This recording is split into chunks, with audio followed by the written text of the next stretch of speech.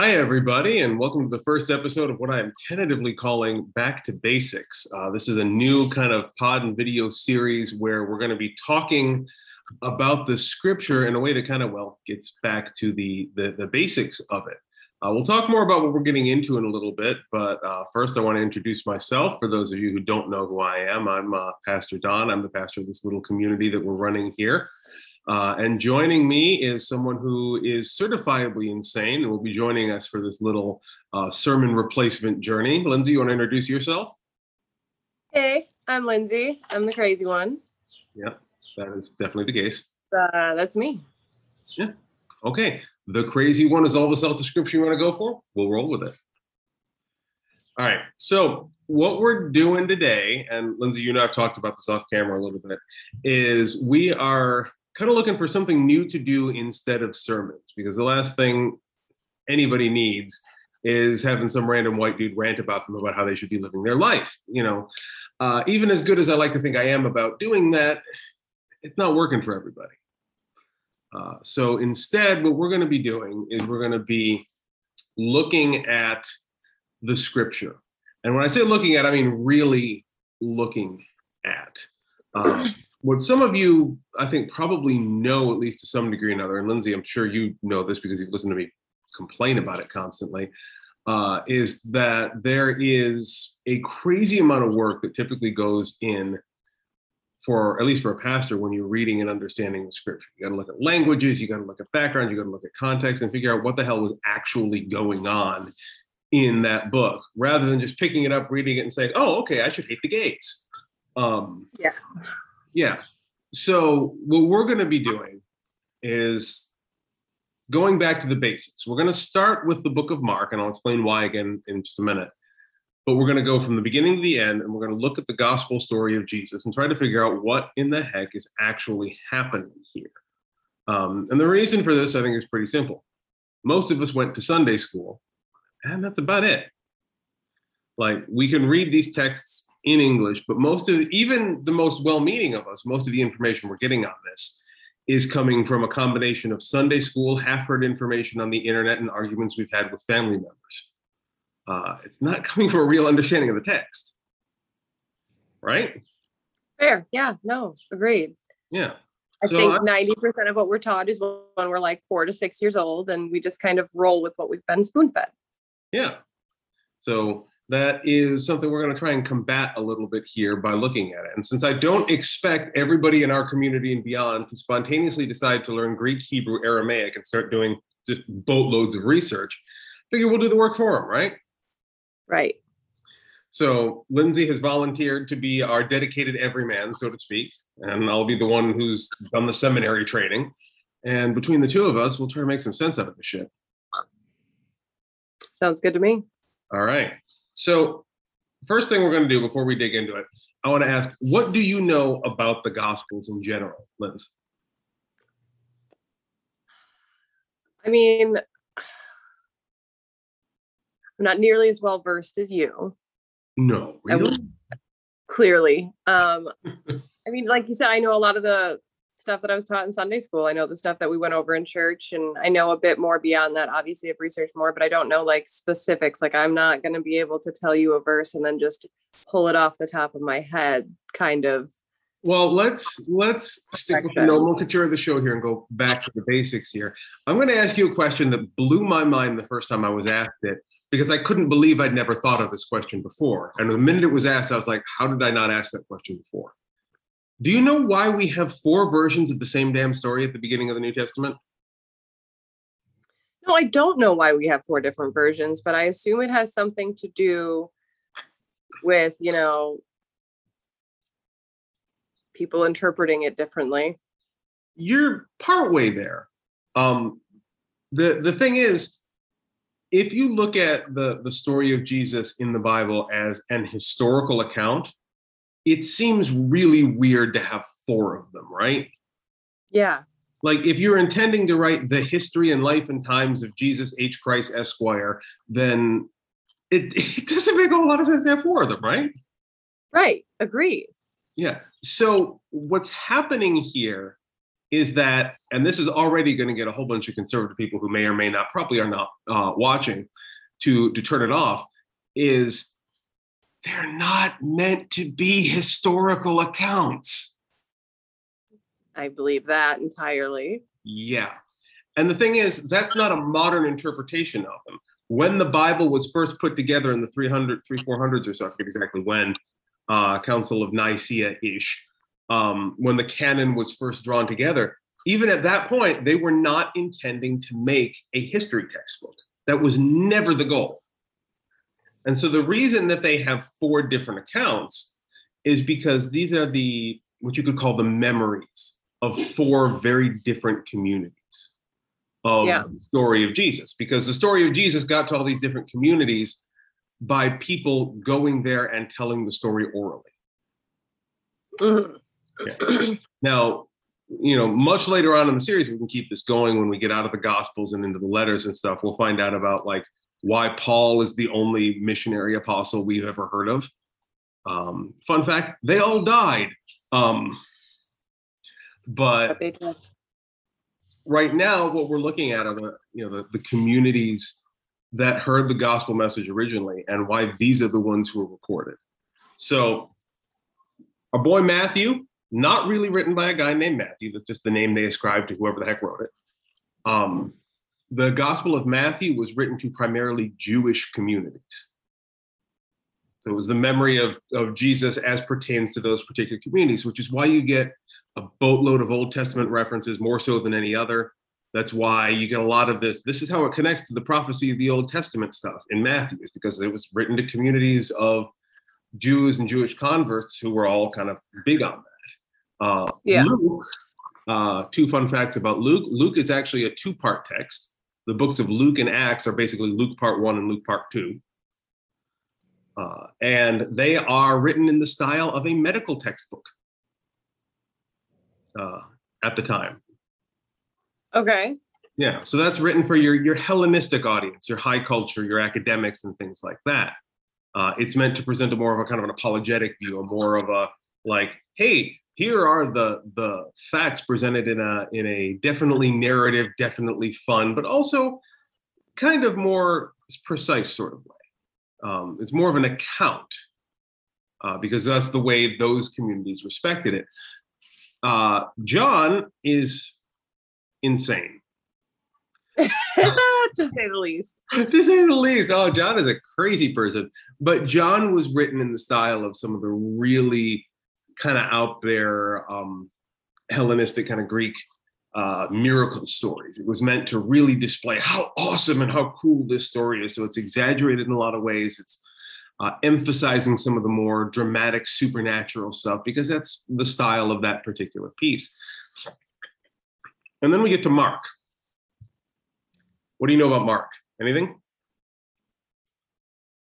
Comes right before Luke. All right. You are correct about that. It actually comes before all of them. Yeah. Yeah. No, I'm serious. Mark is the oldest of them. Oh, is it? Yeah. And in fact, it's thought that most of the Gospels are at least in some, well, less so John, are based in some way on the book of Mark.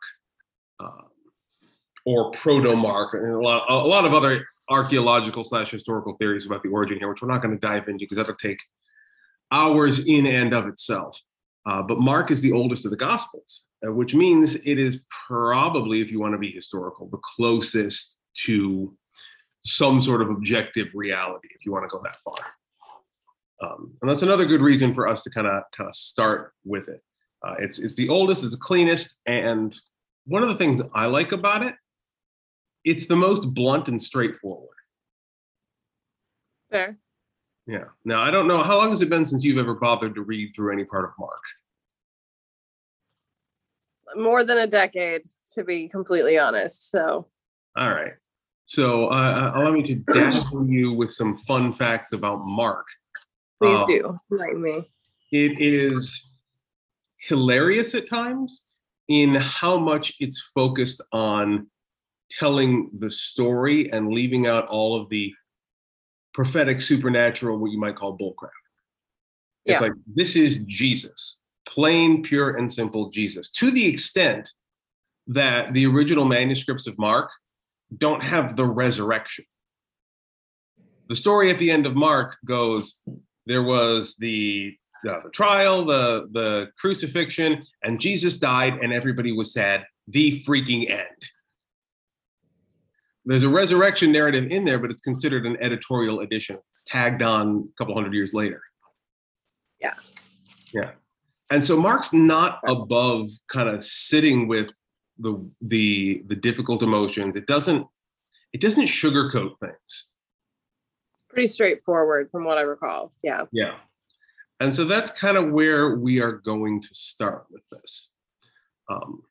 So do you have anything you wanna ask about before we dig into the actual text here? No, I'm eager. Let's dig in. All right. So we're going to start with Mark 1 because of course we are. And what we're going to do is we're going to do it in chunks. Now, Mark, particularly the beginning of Mark, is a lot of small chunks. So what we're going to do is let's say about 3 chunks right away. So verse 1 to, let's say 1 to 13. There's the first 13 verses. Now, Okay. I'm guessing that seems rather arbitrary to you the way I put that, right? It's slightly, but you said chunks, so I'm assuming that they make sense together. Kind of not. Here's an interesting thing about biblical languages. We'll get into this a little bit later. They weren't big on punctuation, paragraph breaks, or section headers. So Okay.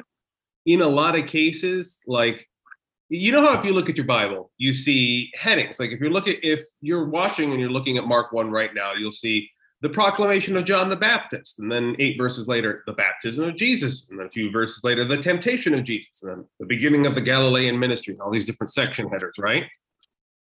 Yeah, Those are not in the actual text of the Bible. I figured. Yeah, those are a for your convenience addition, usually often in just the English texts. Not even other language Bibles tend to have, not all of them. And in fact, when you go to the original text, it's just a block of words. Okay. That makes sense, though. Yeah. So. Written a long time ago. Yeah. And so it can make it really hard to know where to start and stop with stuff. And that actually can be a bit of a subjective sort of thing. We don't have any great examples of this yet, but we'll come up with a few as we go on. But I'm sure. To make one up off the top of my head, it'd be like if you say, Jesus went into town and he ate a loaf of bread. Jesus shared bread with all of his followers and everyone was happy. And where would you think to break there? I mean, several spots. Jesus went into town. He bought a loaf of bread, and then it seems like break. He shared a loaf of bread with his followers, and everyone was happy. They seem like 2 discrete thoughts, right? Yeah. But you could just as easily say, Jesus went into town, he bought a loaf of bread, he shared that loaf of bread with his followers, break. Everyone was happy, and then the next thing happened. True. Okay. Yeah. And that seems utterly stupid to you, but then you realize, like, okay, did the disciples give a damn about the bread or not? Like, I'm using a thoroughly mundane example. Right, but still, you gotta worry about the context of it too. Exactly. So. Were people actually happy about that bread, or were they like, "Yeah, thanks, Jesus. What am I gonna do with this? Got too much bread." Yeah, Too much bread. Like, we got piles of the stuff here. We're using it for a couch. Come on, dude. Yeah, they got literal loafers on. Like, don't need it, bro. All right, so where you make those breaks is kind of important. For the beginning, we're going to stick with kind of where it is in the NRSV translation. I know you came well prepared and don't even have a Bible handy. I thought about it. But that's okay. I can make like a good big brother and read to you anyway. I appreciate it. All right, so I'm going to read the 13 verses we're going to kind of tear into a little bit here. All right, so Okay. We're reading from Mark, starting with chapter 1, verse 1. The beginning of the good news of Jesus Christ, the Son of God. As is written in the prophet Isaiah, see, I am sending my messenger ahead of you who will prepare your way, the voice of one crying out in the wilderness. Prepare the way of the Lord, make his path straight. John the Baptizer appeared in the wilderness, proclaiming a baptism of repentance for the forgiveness of sins. And people from the whole Judean countryside and all the people of Jerusalem were going out to him and were baptized by him in the river Jordan, confessing their sins. Now John was clothed with camel's hair, with a leather belt around his waist, and he ate locusts and wild honey. He proclaimed, the one who is more powerful than I is coming after me. I am not worthy to stoop down and untie the thong of his sandals. I have baptized you with water, but he will baptize you with the Holy Spirit. In those days, Jesus came from Nazareth of Galilee and was baptized by John in the Jordan. And just as he was coming up out of the water, he saw the heavens torn apart and the Spirit descending like a dove on him. And a voice came from heaven, you are my Son, the beloved, with you I am well pleased. And the Spirit immediately drove him out into the wilderness. He was in the wilderness 40 days, tempted by Satan, and he was with wild beasts, and the angels waited on him. That's it. Okay. All right. So this is the beginning of the gospel itself. The first thing we want to ask is, what do you notice? So we've identified our passage. That's usually the first step. Like, look at where we're going to do. I picked 13 verses kind of semi-arbitrarily. So then we start asking, what's the first thing you notice? Now, you know this is the beginning of the gospel, right? What's here? What's not here? What did you expect? What didn't you expect? Why was it so important that John was eating locusts and honey? I don't understand the importance of that. Okay. And as we've previously discussed, I think it's very interesting, the statement of being driven into the wilderness. Mm-hmm. The whole scene described as he's being pulled from the water. Right. Now that's a lot about what is there. What isn't there that you would expect from the beginning of the gospel of Jesus? His birth. Yeah. There is no infancy narrative in Mark at all. We start out with a full-grown, full-size Jesus, like a happy Halloween candy. We get no bite-sized nothing. Well, I think that's kind of where the idea that baptism is when your life begins came from, though, is because that whole story doesn't start until the moment where he's really baptized. That could be a way of looking at it. That's entirely possible. That choice of emphasis could tell us something. That's one of the first things we ask is, what is being told about this? Another question you could ask is that whole birth narrative important? You know, Mary and Joseph and the angels and the King Herod and the wise men and all of the pageantry drama. Do you need it to get Jesus? No. Yeah. What do we gain by having? A fancy Christmas decoration? We do get some very fun Christmas Eve services and something for the little ones to do to make everybody look happy. Oh, look, he's dressed as an angel. Oh, look, it's a little baby. Notwithstanding, and I will always tell this story because it's hilarious. My son's first Christmas pageant back when we were living in New Jersey, he was with the chorus of angels, and he shredded his wings and then decided to start running laps around the manger. And when he was told he couldn't run laps around the manger, he stopped and tried to belly flop into the manger. Yeah. And when he was told he could not do that, and mind you, this is during the pageant, he just went, reached into his pants and whipped his bits out. He's got to have fun his way. He does. Regardless, He's that kind of kid some days. So, other than that sort of insanity, like. Yeah, I don't feel like, I don't know. I don't know that his infancy and birth story really adds anything to the character that they're trying to portray anyway, other than it gives him, the sad birth story where, mom wasn't allowed anywhere. And, it was this big dramatized story. Supernatural. But like, what does it add to the story? Mm-hmm. How does that entice more people other than being like, look, we're magic, like cool, but like it doesn't add any depth to his story really. I would disagree with you there, but only just a little.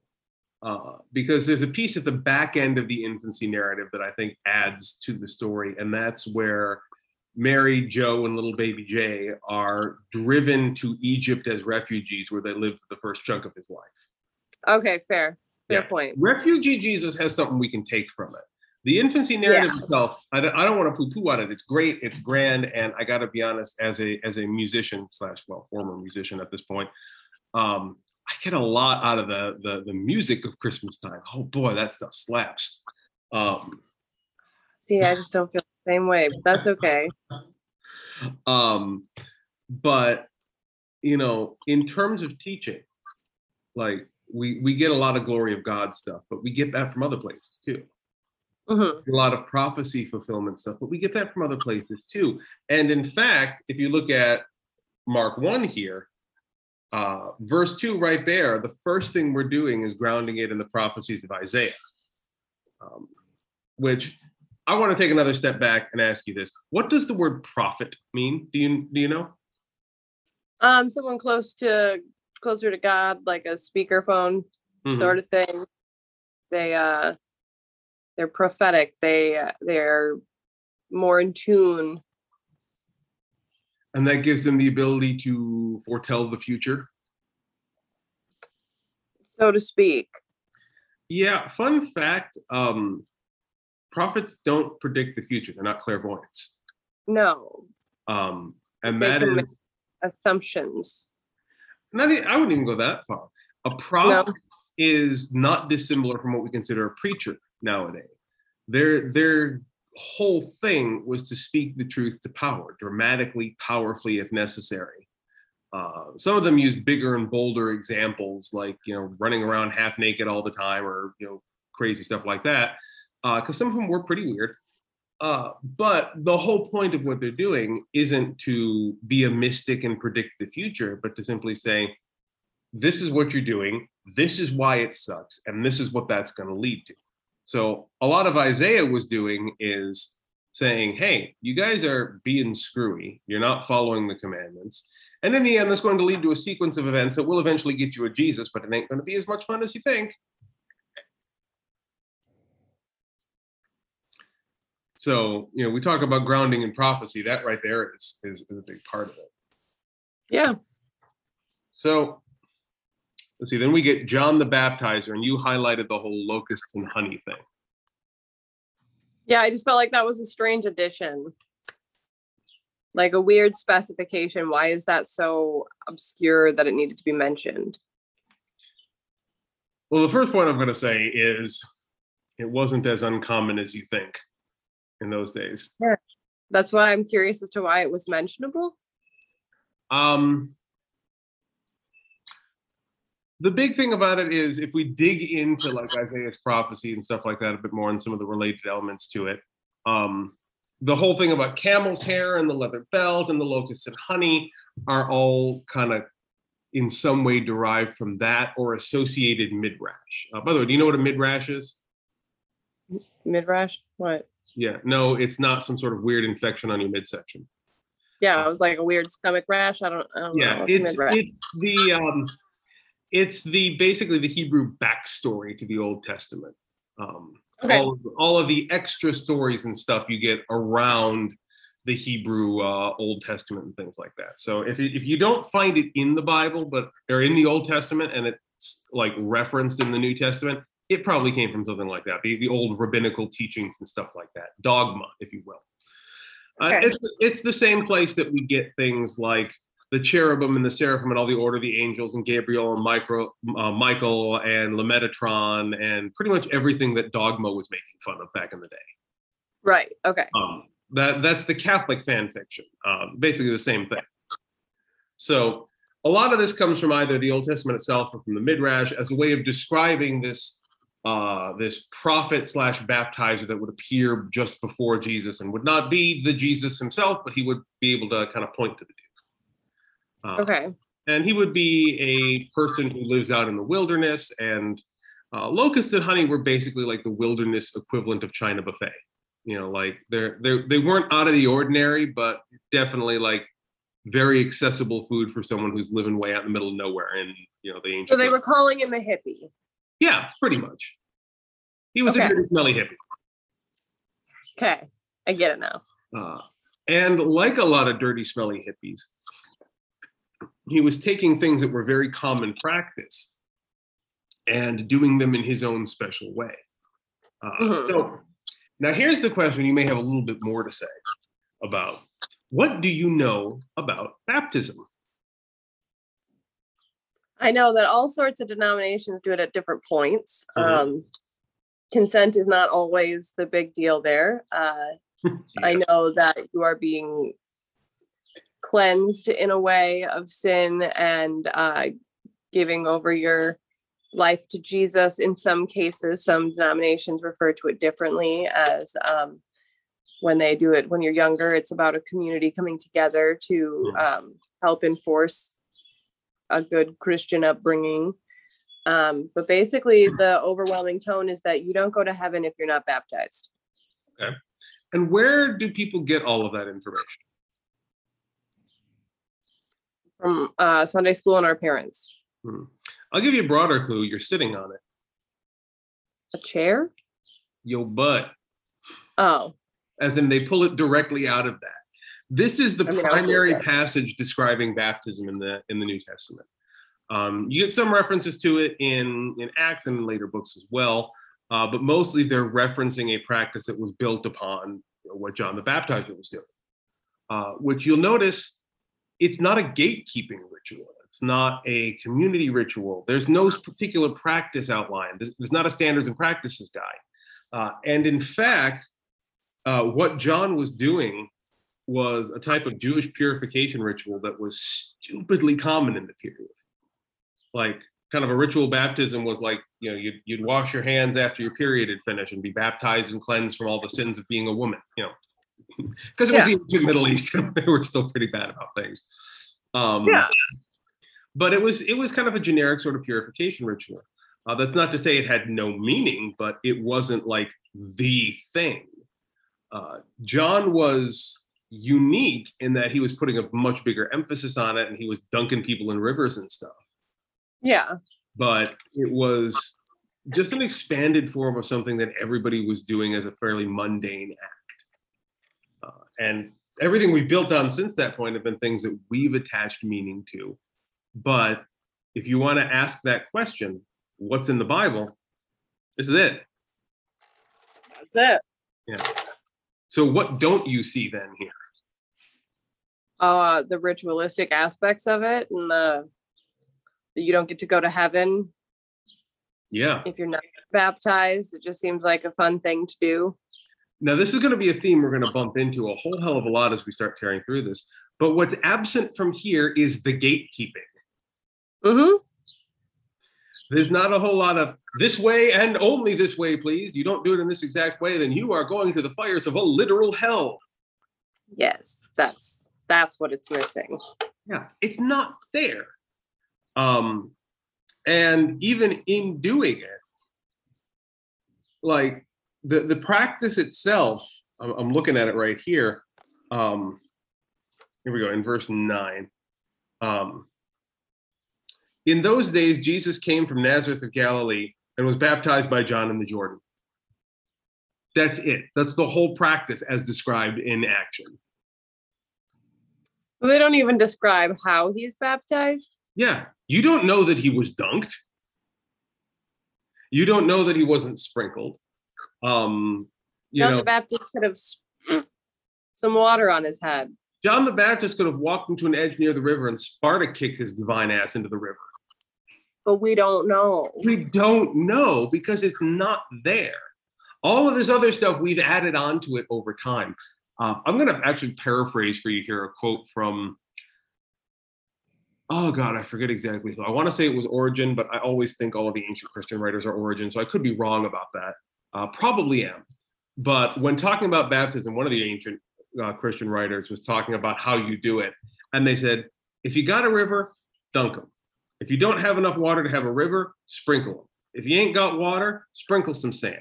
It doesn't matter what you use as long as you do something.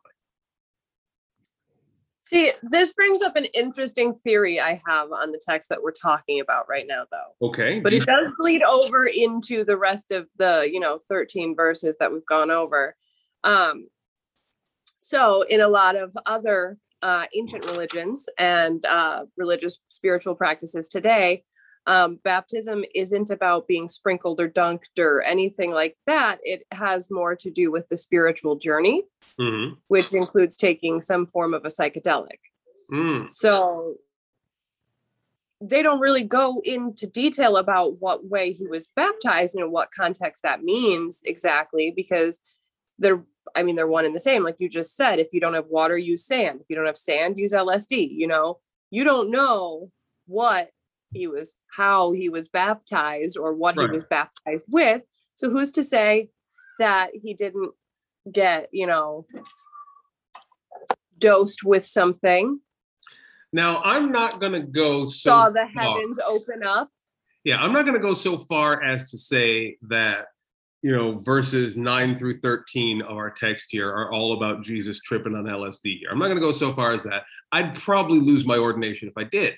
However, I'm not going to say that it's not true. I'm not going to say that it's not. And there are some academic theories that look at that locusts and honey passage and say, there are some locusts and some local honeys relative to that period that would have some severe effects on cogency and perception. So, that is not out of the realm of possibility. And you're quite right that the connection between the baptismal act and one of the few examples of straight up perceptual madness from the perspective of Jesus. There is a convenient connection that we in Christianity don't or haven't explored much historically because, well, historically speaking, we've been fairly puritanical about that stuff. I would like to say that it's possible for us to dig into the text deep enough to get answers on that, but that's not going to be a thing we'll be able to do. There's just not enough there. But it is something you can consider in the back of your head as possible. I wouldn't commit to it, but I would not rule it out. Okay. And it's interesting because the procedure that he highlights there is not dissimilar from what you would expect from someone who has a bit of a trip. You get the heavens torn apart as he emerges from the water, the spirit descends, you get a good job, son, and then he's driven out into the wilderness where he hangs out for 40 days. Like that's some peyote sort of stuff there. Yeah. It's not out of the realm of possibility. So that's where we're going to end part 1 for today. I want you to join us next week for part 2 of this discussion. We're going to dig into a lot more about the language and the text and how we understand that in a bit more depth. You can find that in the same place you're finding this next week. In the meantime, if you want to get involved in the discussion more, I want you to be invited and feel welcome to check us out on Discord, which is where our community is interacting. You can find the link to that as well as to our Facebook, our YouTube, our podcast, anything else you want to find. You can find at our website, which the link to that is down in the description of literally wherever you're following us at. In the meantime, have a great week. We'll see you for part 2 next week. Take care.